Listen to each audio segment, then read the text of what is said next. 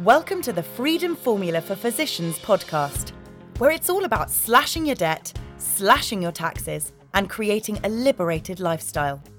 And now, your host, who met his wife while training for the 400 meters in Seattle and is eating gluten-free whilst lusting after bread, Dave Denniston.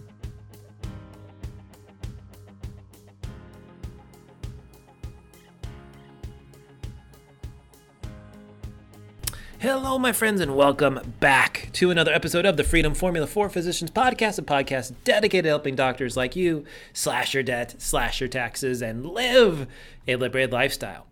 Well, normally in our schedule, I try and release one episode a week.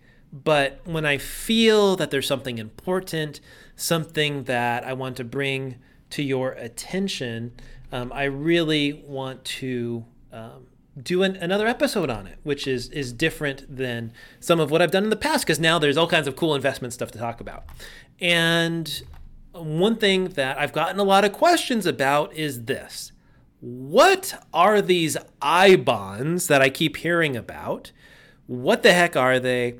Should I be using it? How should I be using it? What should that look like? So I wanted to dedicate an episode today to IBonds and talk a little bit about them, pros and cons and things you should think about. And what I get excited about when the time is right, and in this particular episode today, I love doing them because this is something that I actually cannot do for you. This is something that literally there's no possible conflict of interest for me. IBonds are something you have to do yourself. So first, with that being said, what is an IBond? An IBond is a savings bond that is issued by the U.S. government. So think of it as like a CD where you put money in it and you get some interest. And it's very, very, very safe. You know, I often ask people, hey, on a scale of 1 to 10, where would you rank yourself? Or where would you rank an investment? So, for example, like if you look at the S&P 500 as an index, I would put the index at like a 7 on a scale of 1 to 10. I would put the aggregate bond index, the biggest bond index out there, is probably like a 3. I would put the NASDAQ, the tech-heavy index, as like a 9 or maybe a 10 on a scale of 1 to 10. I would put a high-yield bond fund as like a 6, just to give you an idea of the scale. I'd put a money market a 1. I would put a savings bond, a Series I savings bond, as a 1. I mean, it's backed by the faith of the U.S. government. So as long as we maintain a pristine rating, which I think for the next 3-4 years is likely to be the case, I consider this extremely low risk. I mean, it's like a bank account, because a bank account is backed by FDIC insurance. FDIC insurance comes from the government. So if you don't believe in FDIC insurance, then you don't believe in a bank account being safe. So therefore, IBond should be the same ranking for you as having a bank account with FDIC insurance, in my opinion, anyhow. So an IBond is different than an EE bond or a TIP or TIPS, which are also bonds issued by the government. An IBond is fascinating in that it's a combination of a fixed rate with inflation tacked onto it. So right now, as I look at my computer screen today on June 7th, 2022, the current fixed rate for bonds issued from May through October of 2022 is 9.62%. Probably, if you look at like a 5-year U.S. Treasury, that's yielding around 3% right now. So you can have a good idea that they probably have inflation tacked on of 6.62 on top of the 3% fixed. So you get those two together, and this rate changes every 6 months. So you're not locked into 9.62% forever. As a matter of fact, you can hold the bonds for as long as 30 years.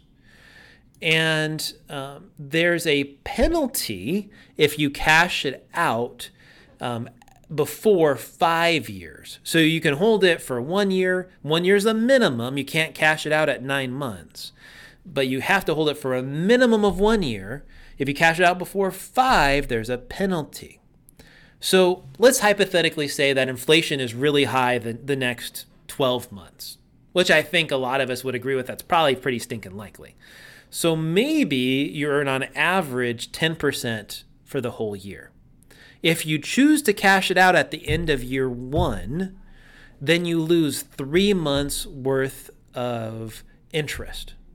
So for example, you hold it for 12 months, you only get 9 months. So if on average you earn 10%, that means you walk away with still 7.5% frickin' interest on a bond. Just compare that to a CD. If you look at CD rates right now, you're lucky if you're getting like 1 to 1.5%.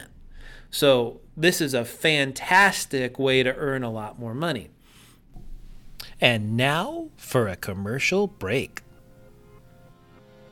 Well, my friends, you may have heard me talking about all kinds of interesting investments the last few years. And now we've been talking stocks, bonds, mutual funds, and all kinds of traditional investments.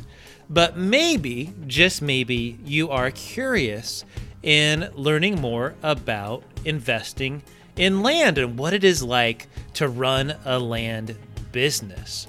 Well, it would be my honor and pleasure to speak with you, guide you, direct you, and coach you through how I do the land business step by step, piece by piece, to create maybe something like what I've been able to do. If you have any questions, feel free to schedule a time with me, 30 minutes totally free with a strategy session. Call Robbie at 612-284-2409. Again, call us directly, 612-284-2409. We look forward to talking to you soon. And now, back to the show.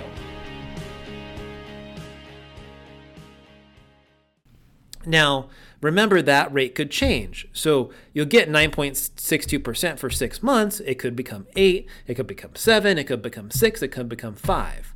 You could have no inflation in a year and maybe you earn 2.5% or 3% or something. As interest rates rise, that benefits this as you buy new ones because you have a fixed rate that's higher. However, that interest rate will change every 6 months. So it's not locked in. I look at this as something that's a great alternative for a CD. And the reason I say this, or short-term money you're keeping in the bank. So for example, the most that the government is going to let you buy is $10,000 per person per year. So between you and your spouse, you could buy $20,000. If you bought it for your kids, you could buy, let's say you have 2 kids, you could buy $40,000 worth of bonds this year. I think, like for myself, if I was planning on buying a new car 3 years down the road and I had money in a savings account for that, gosh, I would use IBonds for that because maybe I have 10 grand in a savings account, bam, could use it for that. Maybe I'm a little bit nervous about the stock market right now and I have money in money market that I don't want to deploy in stocks. Well, bam, if you use $10,000 of that or $20,000 of that towards an IBond. But the max you can do is $10,000 per year. So if you do it electronically. So you can't just slap $100,000 into these investments. And certainly that penalty, if you choose to liquidate at 18 months or 24 months, I think you could earn a very handsome and fantastic rate of return on these things in the short term. One of the other major cons, besides the limits and besides the 1 year commitment and the fact that you lose 3 months worth of interest, that I would say is a con with these investments is in terms of organization, you have to keep track of them. And if you're doing electronically, you're going to have to keep a spreadsheet of some sort. These would be really easy to forget. And if you're not monitoring the interest rate, if you're not monitoring the amount and the bond numbers, you could very well lose this money if you're not keeping close track of it. It's not like a bank account that you're logging into it every single day to see what money you have in the bank. It's not like a brokerage account. You get notifications, oh, here, check your statement. You could potentially set and totally forget this, which maybe for some of us is good, but I think for the most of us it's bad because you'd have to communicate with your heirs if you passed away. Oh, by the way, I had this IBond, which isn't going to be as obvious as getting a monthly statement in the mail or quarterly from your 401k or whatever. So there is organization that you have to do around this too. But overall, I think fantastic way to earn right now amazing rates of return that are equal to or better from stocks.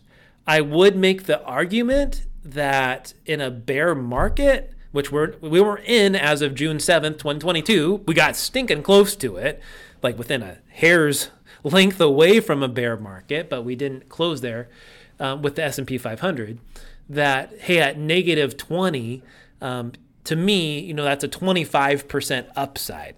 20 divided by 80. So if you go down by 20%, you're at 80. You could get back to 100, that's a 25% rate of return. So, I believe that's still more attractive even than this very handsome, incredibly low risk rate of return with bonds. Certainly at negative 30%, I do not think you can make the case easily that an IBond is better than stocks. But certainly way better than what you're normally getting in bonds right now, which are negative returns as interest rates have risen. So I love the short-term play. I love this in lieu of CDs. I love this for short-term money you're going to use, or if you have a big chunk of your money in money market and you want some place to park it in the short term of the next year or two while you see how things play out. It certainly doesn't hurt you. Just the main thing I would put is the limits and the organization of keeping track of this stuff and the fluctuating interest rate. You got to keep track of that interest rate. If it goes back down to 4%, there's probably other things you can be doing that are better with your money. So I hope that's helpful. As you think about IBonds, we're going to make sure to put a link in the show notes with how you can do it yourself right through the U.S. government. Again, this is not something I can do for clients. This is only something you can do for yourself. However, if you want to walk through it together, I'd certainly be happy to do that with you. For the Freedom Formula for Physicians, this is Dave Deniston. Remember, my friends, remember to slash your debt, slash your taxes, and live a liberated lifestyle. Thank you, my friends, so much for listening to the last podcast. I am pleased to announce that I am now a completely independent financial advisor, where to the point now I can really integrate my financial planning practice with this podcast. If you might be looking for help, if you have found any of our information here interesting or relevant and you're looking for a second opinion, I am making myself available for 30-minute strategy sessions. And if you want to arrange a time to meet with me to discuss your situation and see if we might be a good fit for one another, I'd like you to call our office and speak with Kyla. Our phone number is 612-284-2409. Again, that's 612-284-2409. And I look forward to helping you with your financial situation. And now for some lovely legal disclosures required by our lawyer friends. Investment advice is only offered in jurisdictions where Centurion Financial Strategies, LLC, Centurion is appropriately registered or exempt from registration.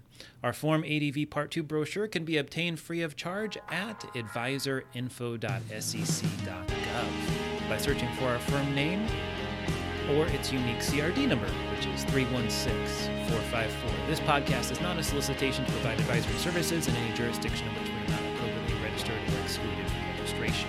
The information, statements, and opinions contained in this podcast have been obtained from or are based on information obtained from sources which we believe to be reliable, but we do not warrant or guarantee the timeliness or accuracy of such information. This podcast is intended for informational purposes only and should not be construed as personalized investment, tax, or legal advice.